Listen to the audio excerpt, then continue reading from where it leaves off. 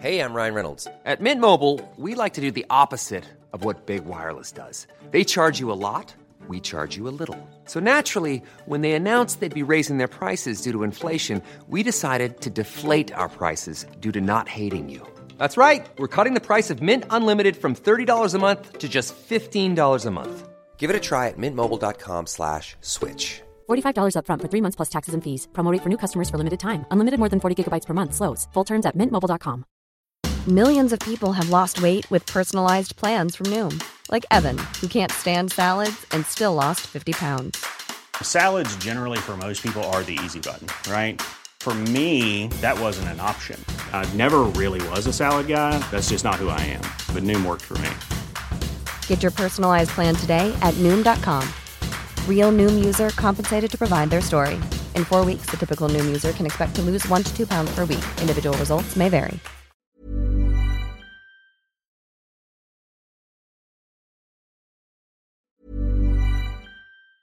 Hi, I'm Daniel, founder of Pretty Litter. Did you know cats tend to hide symptoms of sickness and pain? I learned this the hard way after losing my cat, Gingy. So I created Pretty Litter, a health monitoring litter that helps detect early signs of illness by changing colors, saving you money and potentially your cat's life. Pretty Litter is veterinarian developed, and it's the easiest way to keep tabs on your fur baby's health right at home. Go to prettylitter.com and use code ACAST for 20% off your first order and a free cat toy. Terms and conditions apply. See site for details. Even when we're on a budget, we still deserve nice things. Quince is a place to scoop up stunning high-end goods for 50 to 80% less than similar brands. They have buttery soft cashmere sweaters starting at $50, luxurious Italian leather bags, and so much more. Plus, Quince only works with factories that use safe, ethical, and responsible manufacturing. Get the high-end goods you'll love without the high price tag with Quince. Go to quince.com/style for free shipping and 365-day returns. Planning for your next trip? Elevate your travel style with Quince. Quince has all the jet-setting essentials you'll want for your next getaway, like European linen, premium luggage options, buttery soft Italian leather bags, and so much more. And is all priced at 50 to 80% less than similar brands. Plus, Quince only works with factories that use safe and ethical manufacturing practices. Pack your bags with high-quality essentials you'll be wearing for vacations to come with Quince. Go to quince.com/pack for free shipping and 365-day returns.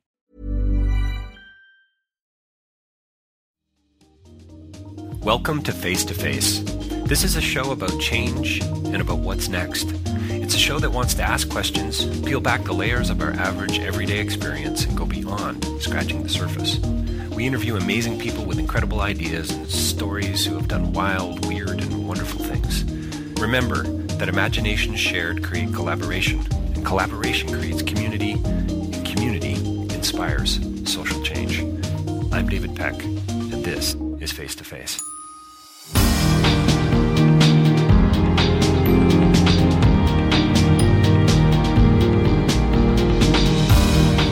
Well, welcome to Face to Face. We are back again live to tape, and our guest today is Ian Smiley. Thanks, Ian, for joining us. Good to be here. We're in Ottawa. I'm in Ottawa. Beautiful, hot, humid day.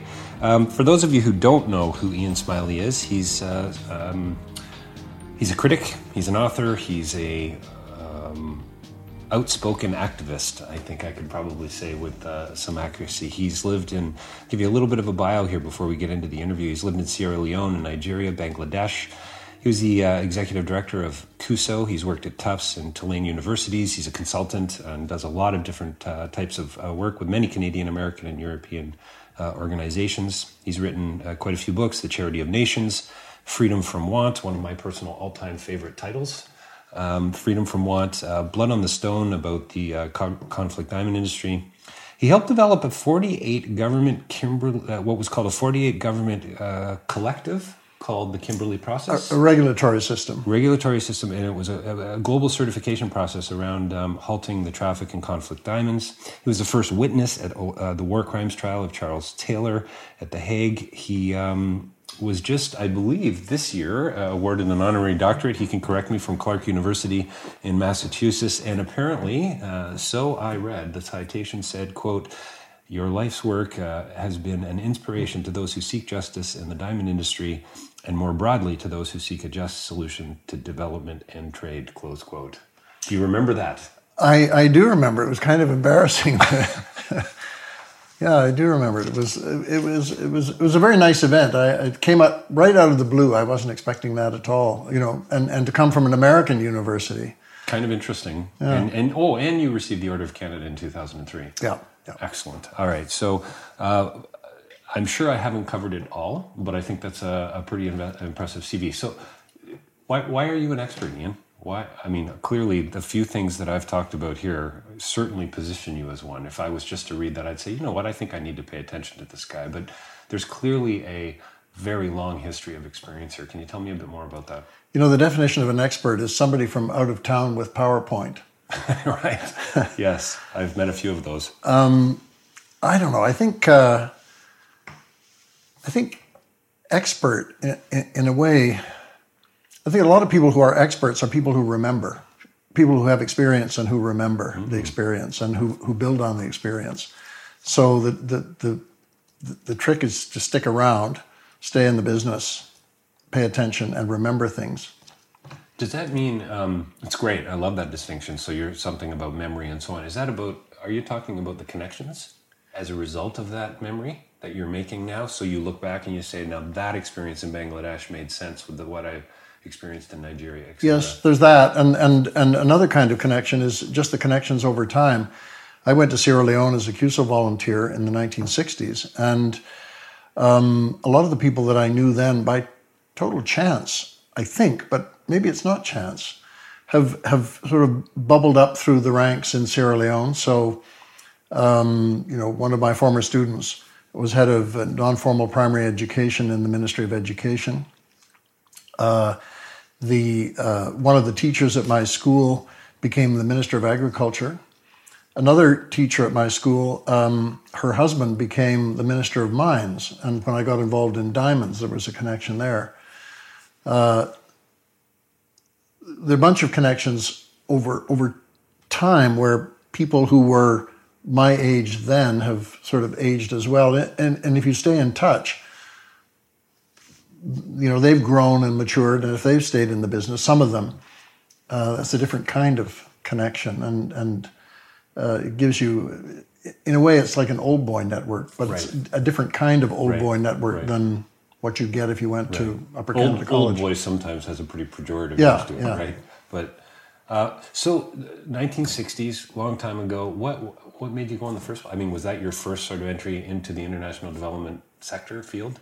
Yes, I was. Sierra Leone? When I was graduating from university, I thought I'll join CUSO and go to Africa if I could. A lot of people were doing it. CUSO was a big organization in those days. It had more than, I think at its height, it had about 1,200 people overseas. Wow. So it was something that quite a few people were doing. It was an idea to go out. I became executive director of CUSO some years later, and we had studies done of the profile of a typical CUSO volunteer. Why do people go? And it was usually a mix of things. It was there was a bit of escapism. There was a bit of wanting to do good. There was a bit of wanting to have some adventure. And I think that's what it was for me. It was a little of all of those things. To say that you want to go off and save the world, there's a bit of that, but that's not the only thing. So and if that's all it is, it's probably not very healthy. It's interesting. I actually, before we Ian is blogging on the Ottawa Citizen website right now, or for the Ottawa Citizen, and I encourage you to check it out. And his most recent post was yesterday, 12:50 p.m. In fact, yesterday. Part 2 of an article called "Ending Poverty." Part 2, "Take a Bow: Capitalism," and I want to get to that in a minute, Ian. But were you a volunteerist? No, absolutely not. I went for. The plan was to go for 2 years to teach high school in a town up country in Sierra Leone. Up country is what they say, but it was a pretty remote place, hard to get to, terrible roads. We had no electricity or running water. It was a pretty basic existence, and it was in the heart of the diamond mining area. It was a very chaotic and sometimes violent area. So there was no tourism involved. We worked, a full day, and the idea was that you'd work a full day, a full week, a full term, a full year, and you'd be there for 2 years, living and working under local conditions. This was not a holiday. This was not something you do in your spare time. This was a 2-year commitment. It's a pretty serious commitment. I mean, a lot of the volunteerist sort of approaches today are, 2 and 3 and 4 weeks at a time, I suppose. I mean, I have to admit, one of my first international experience, I wouldn't call it a volunteerist approach, but I was on strike at the time as an electrician. I went to Eldoret, Kenya to help build a medical clinic, and I have to say, I mean, it was a huge seed that was planted. So, there's also a pretty negative, I suppose, approach to those short-term trips, I guess you might call them. But do you feel the same way about them? Or? Well, I think a lot of people would go for longer. It's just that the opportunities are not there. The opportunities that were once there are not there. Right. When CUSO was in its heyday, African countries, Asian countries, the Caribbean, the Pacific, these countries were newly independent. They were building like crazy. Hospitals and schools were opening faster than they could be staffed. And so organizations like CUSO, VSO, the Peace Corps provided the human resources that were necessary to take up the slack. Over time, over 10, 20, 30 years, that changed. Now there are local graduates who can do those jobs, and the demand for BA generalists, which is what we were, just isn't there. To the extent that they need teachers, they need teacher trainers, they need people with a lot of experience, specialized teachers, specialized subjects. So it's changed. I think a lot of people would go for 2 years, but there aren't that many opportunities now. Right. So, I mean, you've seen a lot of changes. You've seen a lot of conflict. You've seen a lot of theories. You've seen a lot of practice, experience, different governments in place in these countries around the world. You've seen policy at work and not at work here in Canada and the U.S. and abroad. Does development work currently in the climate we're here in Canada with DFATE and CETA kind of merging, if you will, and that's a pretty positive outlook, I suppose. Do you think development works? Well, I guess it depends on your definition of development. Good. A lot of the emphasis these days is on economic growth. You hear this over and over again. The president of the World Bank talks about growth, the need for growth. And this is a cyclical thing. I mean, it's like a pendulum. The pendulum swings this way and that way. Sometimes the pendulum swings so hard it bangs against the side of the clock. There was an economist at the World Bank some years ago, Herman Daly. I loved a quote that he put in a book. He said, when something grows, it gets bigger. When something develops, it gets different. So growth and development are not synonymous. We may come to the question of what kind of development investment, what kind of investments are needed for development. But development is not just investment and the idea of it's not the trickle down theory. There's an awful lot more to development than that. Development of the individual, development of the community, development of the nation. And if you think it's going to happen accidentally as the result of some other thing you're doing, like setting up a Volkswagen plant, you better think again, because if you really want to end poverty, I think you have to target poverty. You have to target it pretty much head on. So we still haven't got to my opening question, but in your book that you edited a couple of years ago, Patronage or Partnership, also worth looking at, a collection of essays. You talk about the idea of having the capacity to actually build capacity.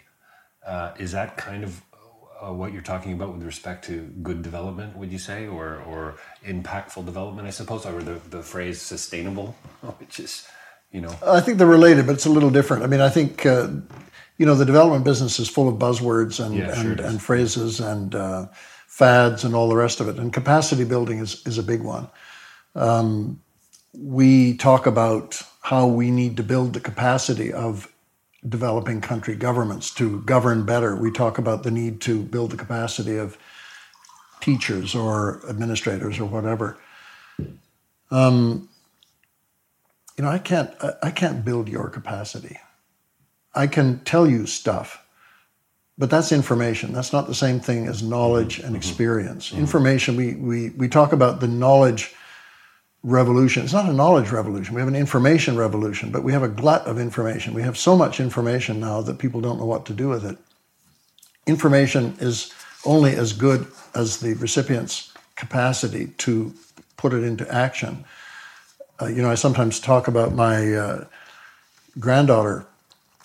When she was 10, she could read, she could follow instructions. I could give her the recipe on how to make a cake, but I bet if she'd never done it before, she would make a mistake. She would make a mess. She would not have a cake at the end of it. I would not have built her capacity by giving her information. She needed more than information. She needed experience and some practical hands-on lessons and maybe a few failures to understand why you have to do things this way and not that way. So capacity building is a good idea, but it's more than training. And we seem to narrow it down so much to training programs. We build the capacity of African armies. We send people there to train them how to be soldiers. We don't train them. We don't give them the capacity to be good citizens. All we're teaching them how to do is to fire a gun. Right. And sometimes that backfires, as it did in Mali, where we had been training the Malian army, and what did they do? They overthrew the government.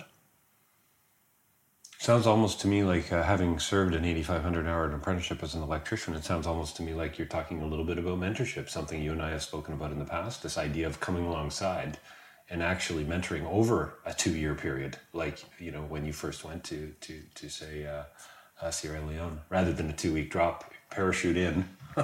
Yeah. You're actually spending the time and taking the, and intentionality, passion, and commitment, it sounds to me like. Yeah, some people say they went to the school of hard knocks, right, and other people dismiss that. They say, well, that's silly, that's nonsense. Yeah. I mean, that's just but it's true, and people have to learn. Sometimes you have to learn the hard way. Sometimes you have to learn by hitting your thumb with a hammer, and if you never hit your thumb with a hammer, you're lucky, but you probably hit something else. I mean, sooner or later, you learn how to use a hammer by making mistakes as well as by doing it the right way. I often say that, the development business is full of failure, and the failure to learn from failure is a big problem. We hide the failures.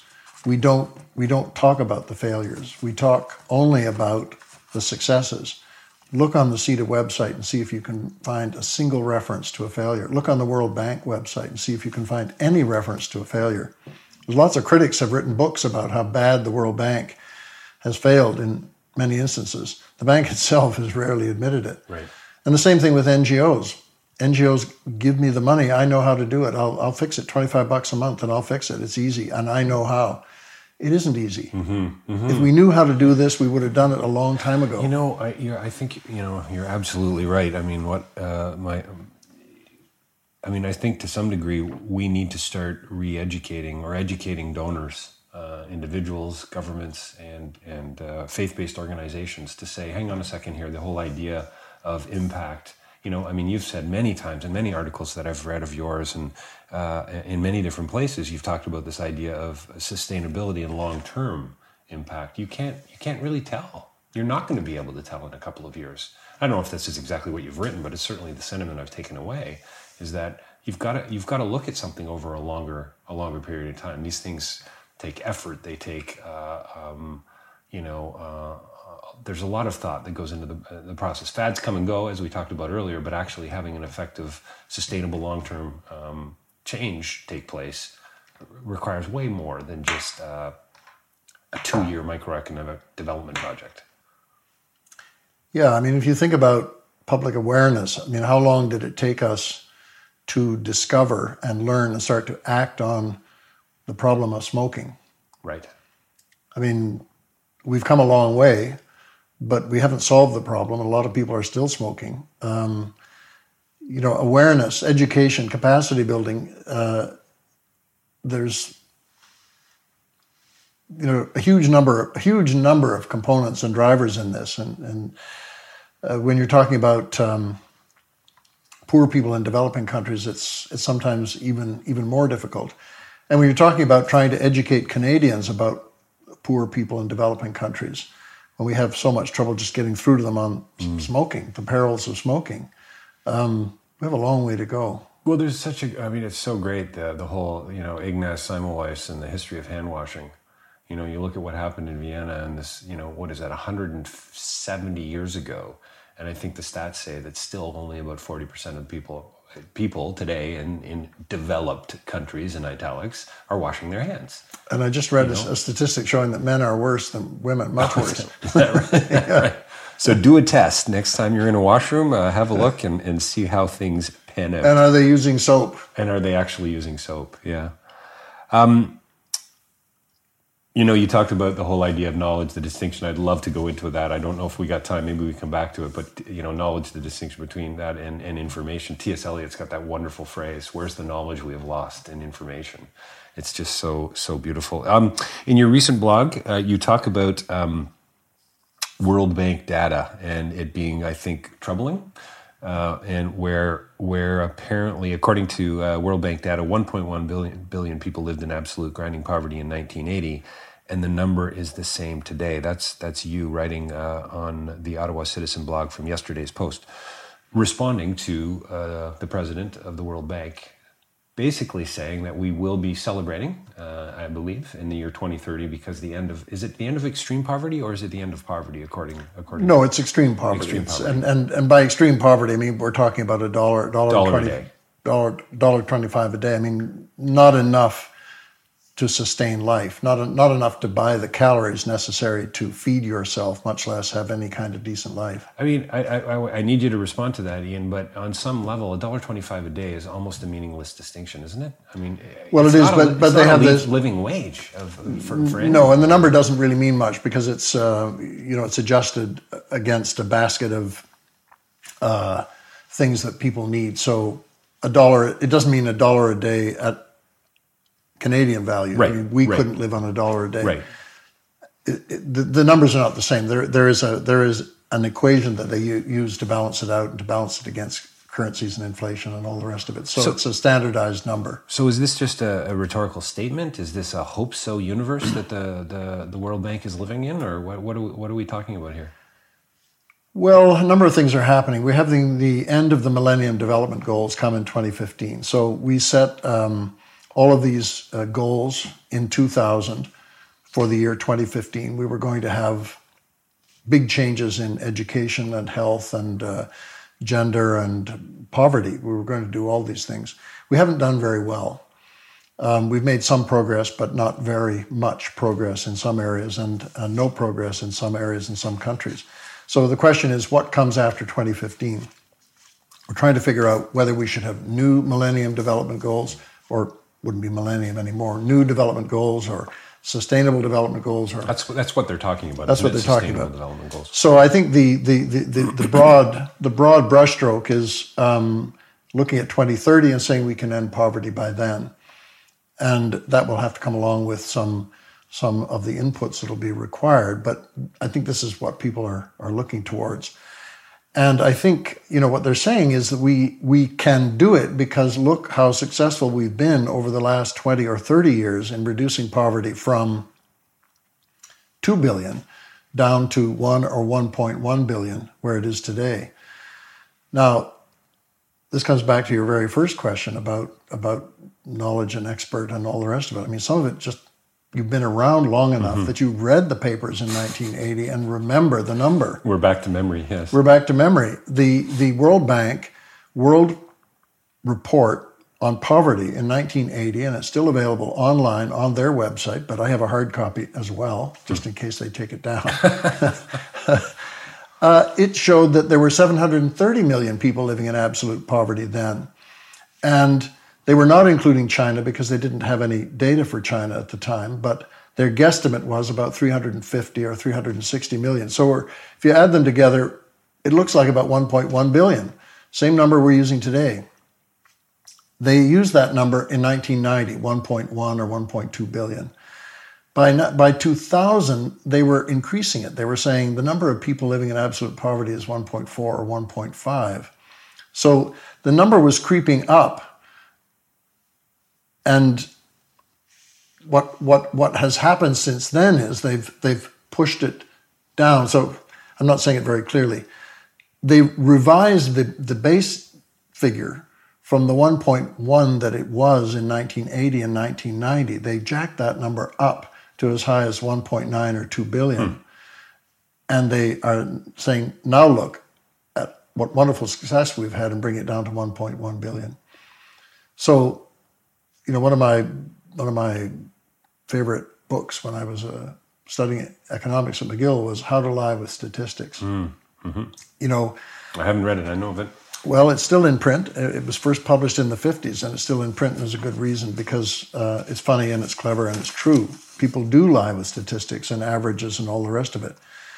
Now, something good has happened. The world population has grown a lot since 1980. So 1.1 billion as a percentage of the world population in 1980 was 25%. Today, it's only 16%. So the percentage of people living in absolute poverty has come down. But the absolute number, the one that The Economist and the World Bank and the others keep using, this amazing success story that we've got, really hasn't changed. It's static. There are a lot of people living in absolute poverty, and if we want it to change in the next 15 years, we're going to have to do something different. So, I've often heard you introduced when you speak as a critic. Do you think that sometimes you're being too negative?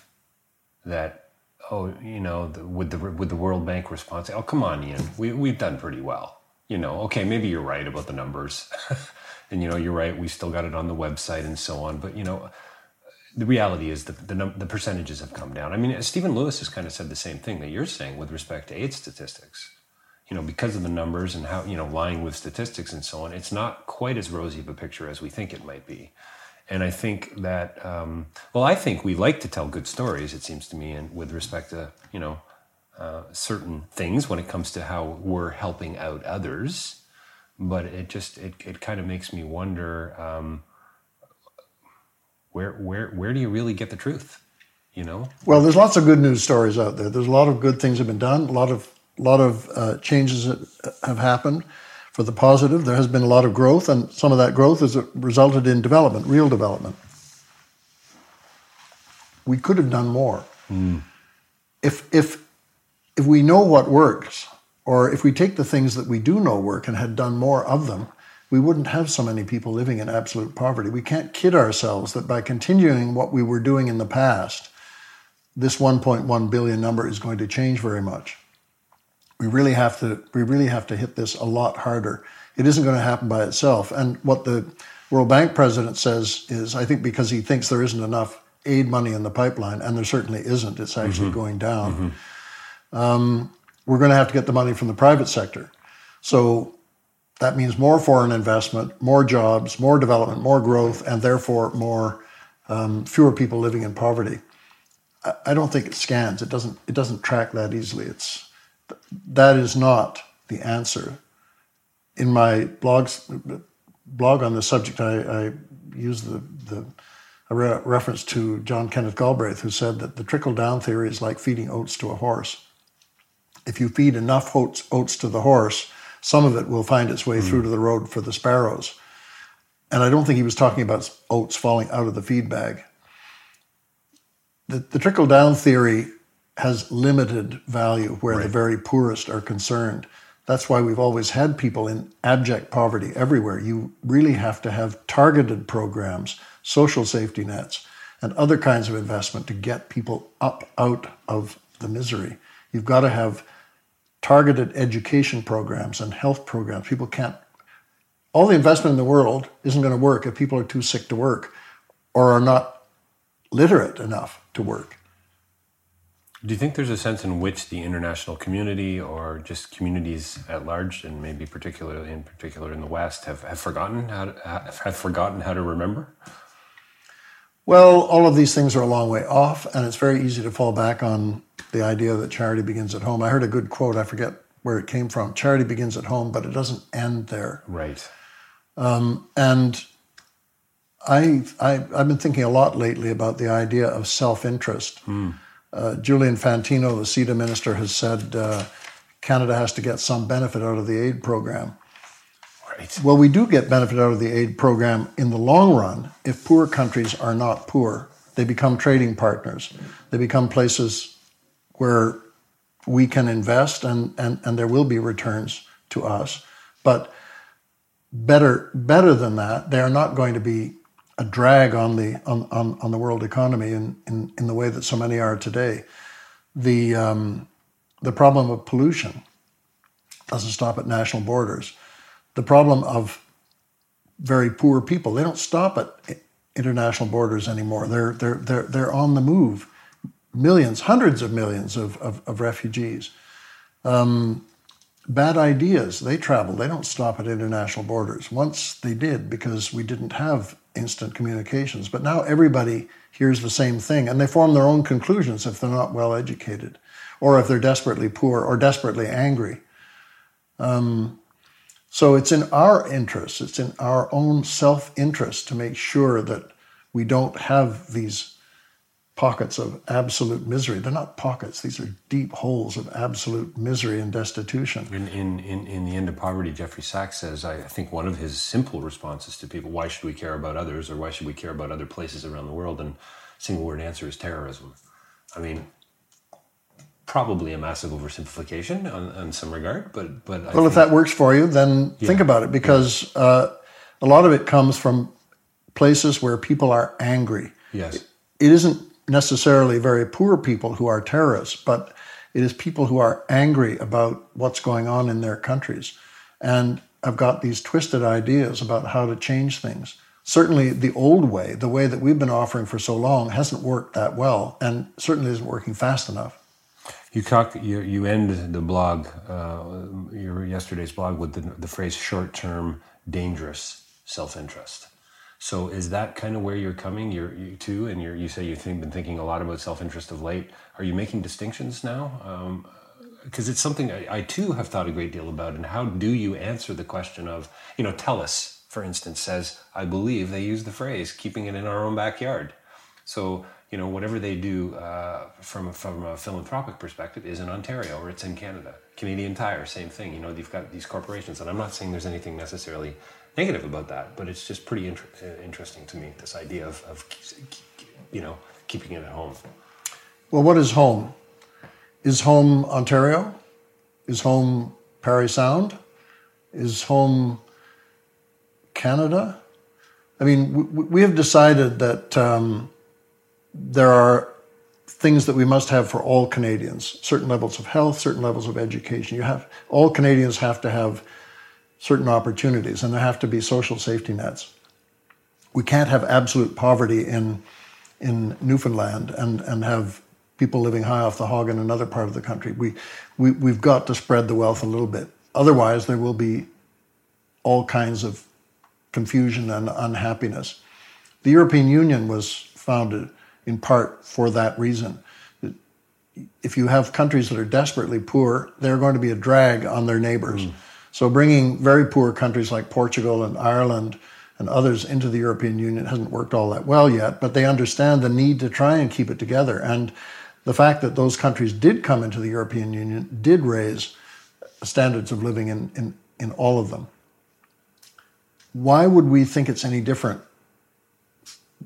for Africa? I mean, why is Africa so alien and so different and so far away that we wouldn't consider that kind of an approach to Africa? It's good for Newfoundland to be part of Canada and to be well off. I mean, Newfoundland isn't as much a have-not province anymore as Ontario is. So, we level out these playing fields, and I think the idea of leveling out the playing fields on a global level is why we have the United Nations, why we have aid programs, why we have the World Bank and the IMF and all the rest of it. It's not working well enough or fast enough. What do you say to somebody who says, that's great, Ian, but you know what, we got problems at home? It's a question that I've really struggled with, and I've certainly had in different variations over the past few years, working in the field and teaching in international development and so on. We have poverty at home, Ian. We got food banks here and concerns and issues. I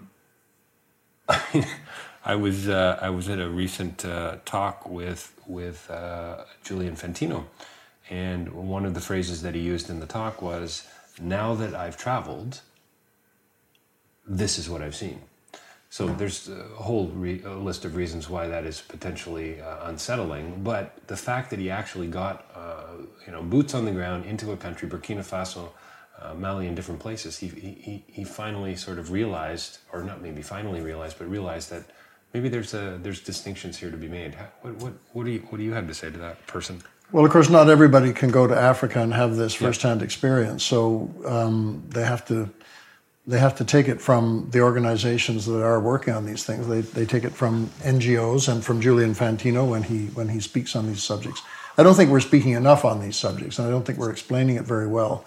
We've explained it in terms of child sponsorship and emergency assistance and how easy it is, and we have to give people a helping hand, and this is temporary and it'll all be over soon. It isn't going to be over soon. It isn't easy. It's easy enough to help somebody after a tsunami. It isn't easy to create jobs for young people in economies that are desperately poor. And part of the reason they're poor is because they can't trade with us. Because we've set up tariff barriers, or we've set up subsidy arrangements for our industries so that they can't compete. I mean, this isn't only about charity. It isn't only about development assistance. It's about a level playing field in trade and investment. Like it's fiscal misbehavior. Yeah. I mean,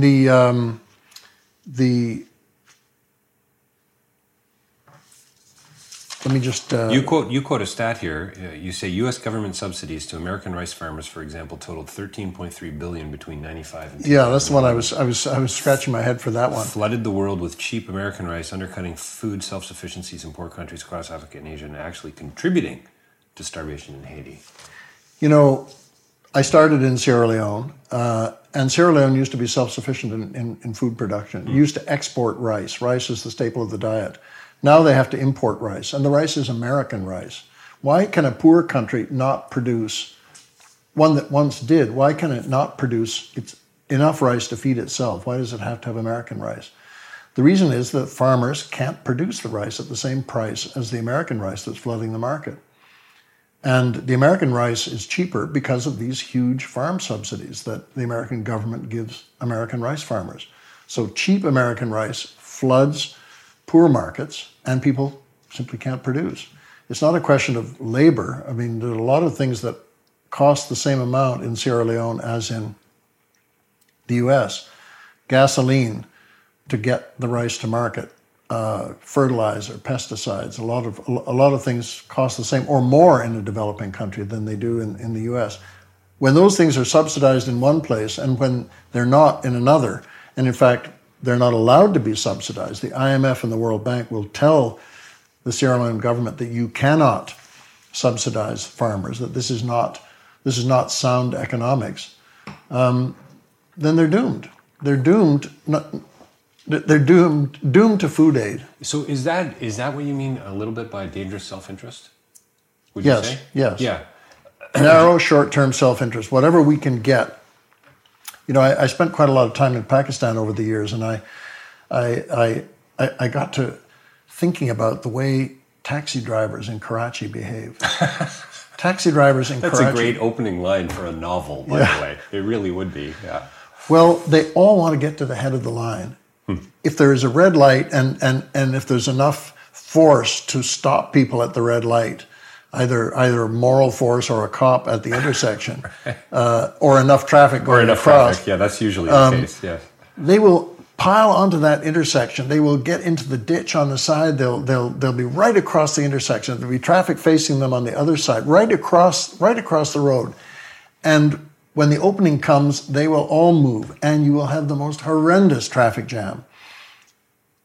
They all think that they can get through the intersection and get ahead of the rest of them, and that they will be on the open road, but they never are. They never are. They just make it worse. Everybody gets all jammed up and nothing happens.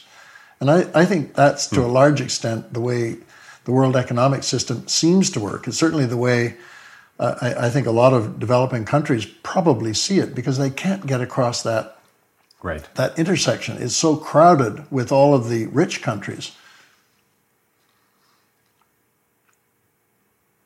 G.K. Chesterton said the problem with the free market is that it hasn't really been tried yet, which is a great line.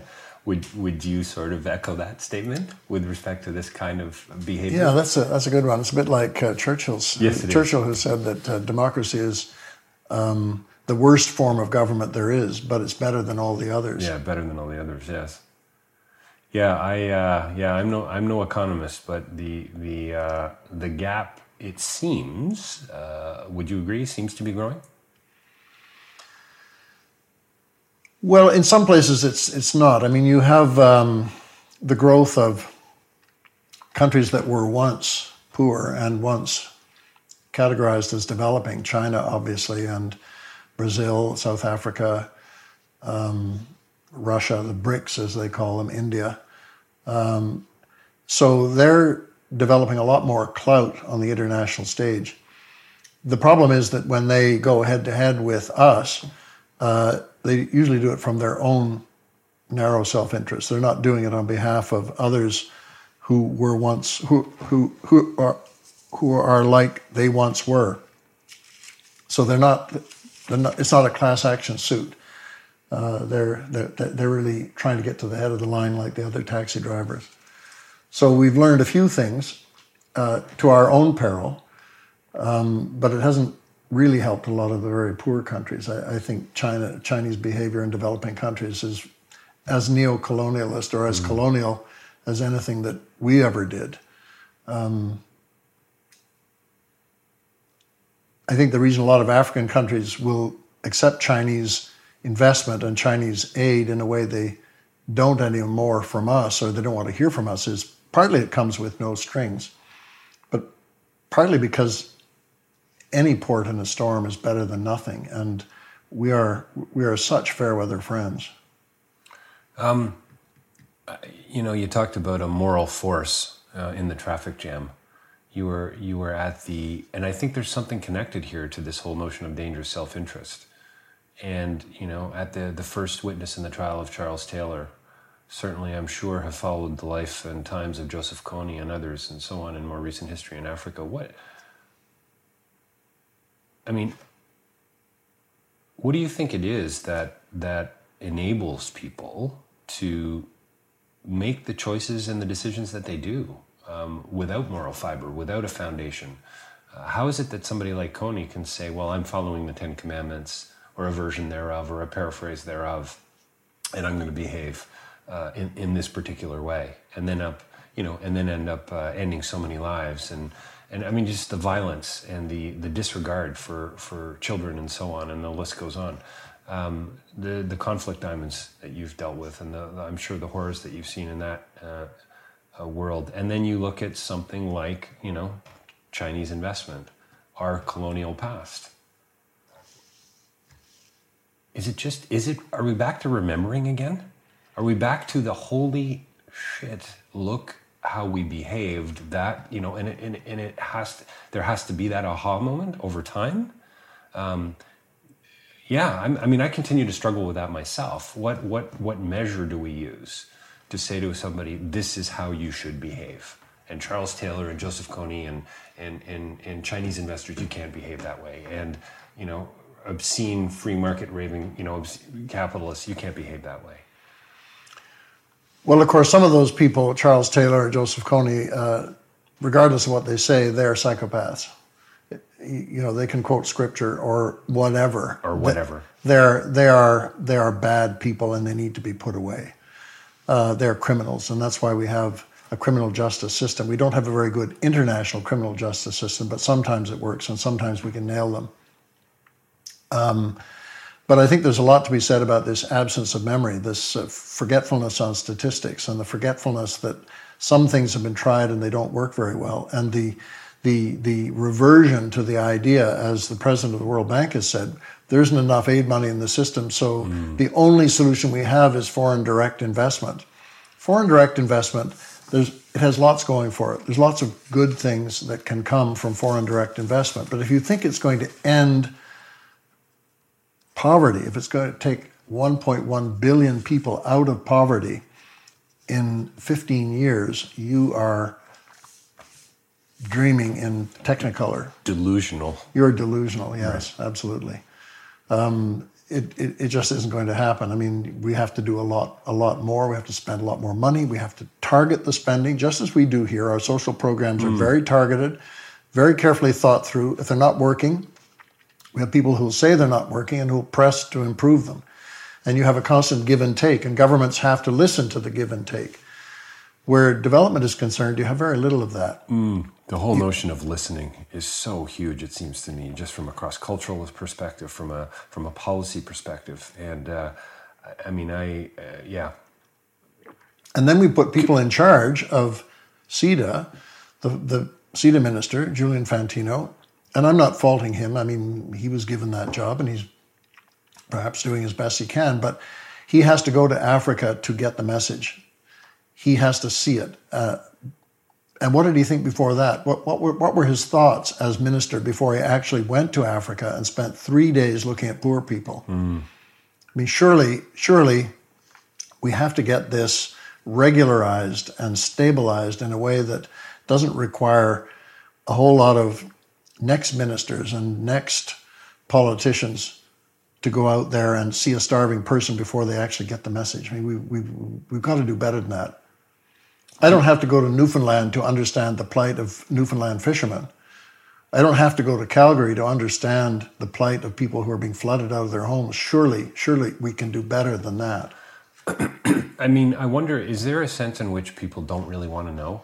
And when I say people, I mean governments. And are we in a climate right now of a don't really want to know climate? So, you know, you've got Dembisa Moyo a few years ago with debt aid. You've got, I mean, I would argue that people are jumping on that bandwagon. See, I told you so. See, look at the amount of money we wasted. We never really were building capacity. We never really were doing development. I knew it all along, so therefore it's going to be about the public-private partnership. It's going to be about private money that's going to be invested. It's not about philanthropy. It's not about loving, you know, the other or my neighbor, you know, or it's not about going the extra mile or about the other from a, you know, a purely existential perspective. This is we're back to business again, right? We're back to the free market. I think it's kind of interesting. I guess it's a question of who should do it? Who should take responsibility for all of this or any of this? Is it me, or is it the government, or is it the World Bank, or is it them? They have to take responsibility for themselves. The Rotary Club had a lot to do with polio and eradicating that. So, well, I sometimes canvass for the CNIB or for the Arthritis Society, and it's very instructive. I hate doing it. I can imagine. You know, do you knock on doors? Yeah, I got knock on doors, and that's tough and work. It's horrible. But you've got to do it. You've got to do it in the early evening, and it's dinner time, and a lot of people don't want to be bothered, and they're pestered. They're pestered by robocalls, and they're pestered by people banging on the door, and yet it's important to the Arthritis Society. Mm-hmm. It's important to CNIB. People don't give online. They don't give automatically or easily, and you know, if I've got 50 doors to knock on and I can get 7 donations, then that's an achievement for those charities. And I think to myself, is that good enough? I mean, shouldn't somebody else be doing this? Shouldn't the government be doing this? I mean, but is the government going to do everything? Is it going to do everything CNIB does? Is it going to do everything the Arthritis Society does or the Red Cross? You know, we have a kind of a hit and miss society where some people do care and some people do give, and it does make a difference, and other people don't and won't, and they have set their minds against it, and they won't even answer the door at 6 o'clock. They're home, the TV's on, I can smell the dinner, and they're not answering the door. You know, they won't give away. Yeah, they won't come to the door and say no or give you an excuse. I gave at the office. I don't know what the answer is, but all of us have to take more responsibility for some things. And if it's only the Arthritis Society, fine. If it's the international challenge, I think some of us have to do that too. A French philosopher who I've really enjoyed reading over the last couple of years, Emmanuel Levinas, who's pretty obscure and difficult to wade through, said there's nobody's more responsible than I. And I think it's a paraphrase of Dostoevsky from the Brothers Karamazov, as far as I know. This notion that it all really comes back to me. It all comes back to this notion of commitment and intentionality and choice, I suppose. Sure, and you can't do everything. That's right. People who do will go crazy. People who try to do everything or worry about everything. So you have to sort of pick your battles. And that's one good reason maybe not to give to me when I knock on the door for the Arthritis Society. But it doesn't mean you should do nothing. And we need more focus, more intelligent adult focus on the challenges of international development. We are working on arthritis here. There's a lot of money going into arthritis, and it needs more, and that's why I knock on doors. But there's not nearly enough attention being given to international problems. We have a penchant for ignoring them, blaming the victim, giving when there's a disaster, but not thinking about the long term and saying basically it's their own fault. Scott Peck said in The Road Less Traveled that the first sign of adult maturity is delayed gratification, and sometimes I've wondered if with relief, and why is it that people give these so much money when there's an earthquake or the tsunami and so on, and is it that immediate sense of, wow, I did something really good today, I saved some lives, but they can't, it's the whole forest for the trees. Approach. Don't really want to give in a long-term sense necessarily. I mean, when you look at the stats, they're pretty grim from a philanthropic perspective. You just said moments ago, people don't give automatically or easily, and it's I don't think it's just about the money here. And I think in some ways we're back to that comment that you made earlier about that moral force. And what is it? For the taxi cab driver in Pakistan, for me that says. That slams the door in your face and says, sorry, I gave it the office. And it's, we probably don't have time to go into it now, but it's... Well, I think where international development is concerned, I think part of the problem is that we hear a lot of bad news from developing countries. What are the stories that the average Canadian gets about Africa? What do we hear about Africa? We hear about wars. It's all about corruption. Drought and flood and corruption. Yeah. The kind of ordinary stories that we read in the newspaper about what goes on in Toronto or Ottawa or Vancouver, we don't hear any of those ordinary stories. We don't hear anything about the achievements or the bridge that was built or the school that was opened. We don't hear any of that stuff. So all we get is the bad news plus the fundraising. Where a charity would tell you bad news and we can fix it right. If you give $25. And a lot of people put two and two together and they say, well, it's not working. I'm not giving you the $25. It doesn't get there or it doesn't work. There's something wrong here. Somehow we have to narrow the distance between Canadians and Africans, or forget about Africa. Africa is a huge place. There are a lot of countries in Africa, 50 different countries in Africa, and some are very successful. We have to start getting better educated about the world and places and what's happening, and understanding that people are looking after themselves and are doing things, and that we need to build on that, that we can build on that. It isn't all bad news, and it isn't all desperate, but there is a lot of desperation, and in some places it's moving backwards. We are spending this year $2.2 billion on peacekeeping, UN peacekeeping in the Congo, Cote d'Ivoire, and Liberia. $2.2 billion on peacekeeping, and we're barely keeping a lid on the problems. That is money that could have been spent on development. Forget about the development. I mean, the trouble in those countries, they're moving backwards. That whatever development investments were made are actually being wrecked by the problems that we're trying to put a Band-Aid on. $2.2 billion, that's money that comes out of your pocket and mine. We're all taxpayers. Canada contributes. It's an assessment to the United Nations for these peacekeeping efforts. We've got to do better than that. We can't just run around putting out fires. We have to make sure the fires don't start. It's been a while since I looked at how our tax dollar is used. There is a PowerPoint out there on that, Ian, but that shows you the percentage of your tax dollar that's going into development, that's going into education and health and defense. Be interesting to see where we're at. We need to wrap up. And there's a comment that you make in the last chapter of From Patrons to Partners, in Patronage or Partnership. It's called From Patrons to Partners, and this is Ian writing. Translators, quote, thus are extremely important interlocutors because more than translators, becoming more than translators, in fact, they become interpreters, a role for which they may be ill-equipped, close quote. We've talked about memory. We've talked about listening. We've talked about a government spending $2.2 billion on defense just moments ago that could have been spent on development. Is there something in your comment here about the other, about understanding, about putting ourselves in someone else's shoes that is bubbling to the surface here that actually could help us make maybe a clearer distinction about a way forward? Well, we have the means to do that. We have communications now that we've never had before. We can get instant communications.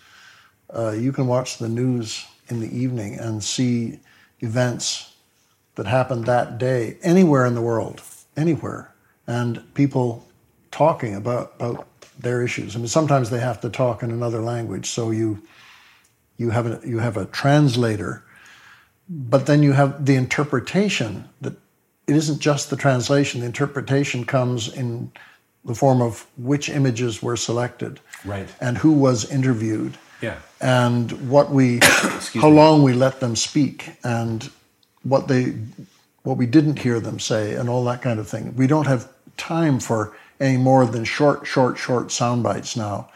I'm surprised that you listen to CBC Radio. They love to have a little bit of sound to go with a news item. So you'll hear, with the flooding in Calgary, you'll hear water gurgling. Right. Do we need to hear water gurgling to know about the floods?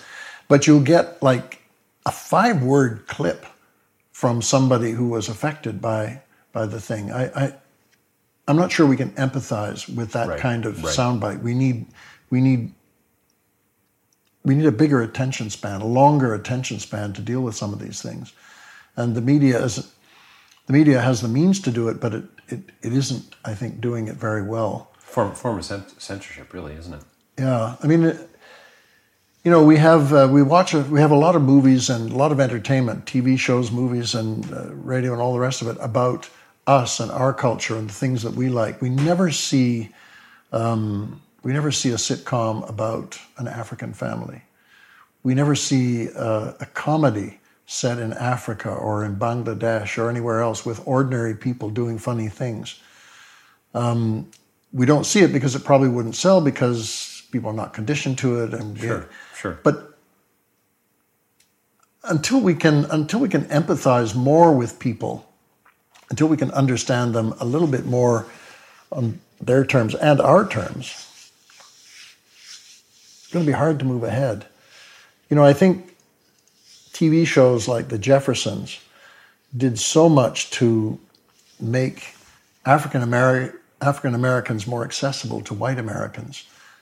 That kind of thing, and getting movie actors, stars like Sidney Poitier and then Denzel Washington and then Morgan Freeman, and now it's much more common. I mean, they help to bring Black Americans into the forefront for white Americans. They were speaking, of course, also to Black Americans and Black American audience, but I think we've got to find ways to cross these huge gaps. Sure, these cross-cultural. I mean, that's what I was trying to get to. To me, in this comment, in this quote, you're talking about cross-cultural awareness and effectiveness and this just ability to listen. And you've talked about it several times. This notion of empathy and hear, yeah, and take it to heart, and actually make a difference in the long run. Ian, thank you so much. We are almost at the end of a bottle of Wakefield Shiraz, Clare Valley 2010. So I think we need to end it there. Otherwise, this interview is going to spiral downwards very quickly. Thanks for joining us, Ian. Your new book is coming out when? Do you know? Well, it'll be coming out in 2014. It's in the editing process now. It's the second book I've written on diamonds, and it's called Diamonds. Diamonds. How appropriate. Well, thank you very much for joining us today, and I'll look forward to chatting with you sometime again, hopefully soon. Thank you.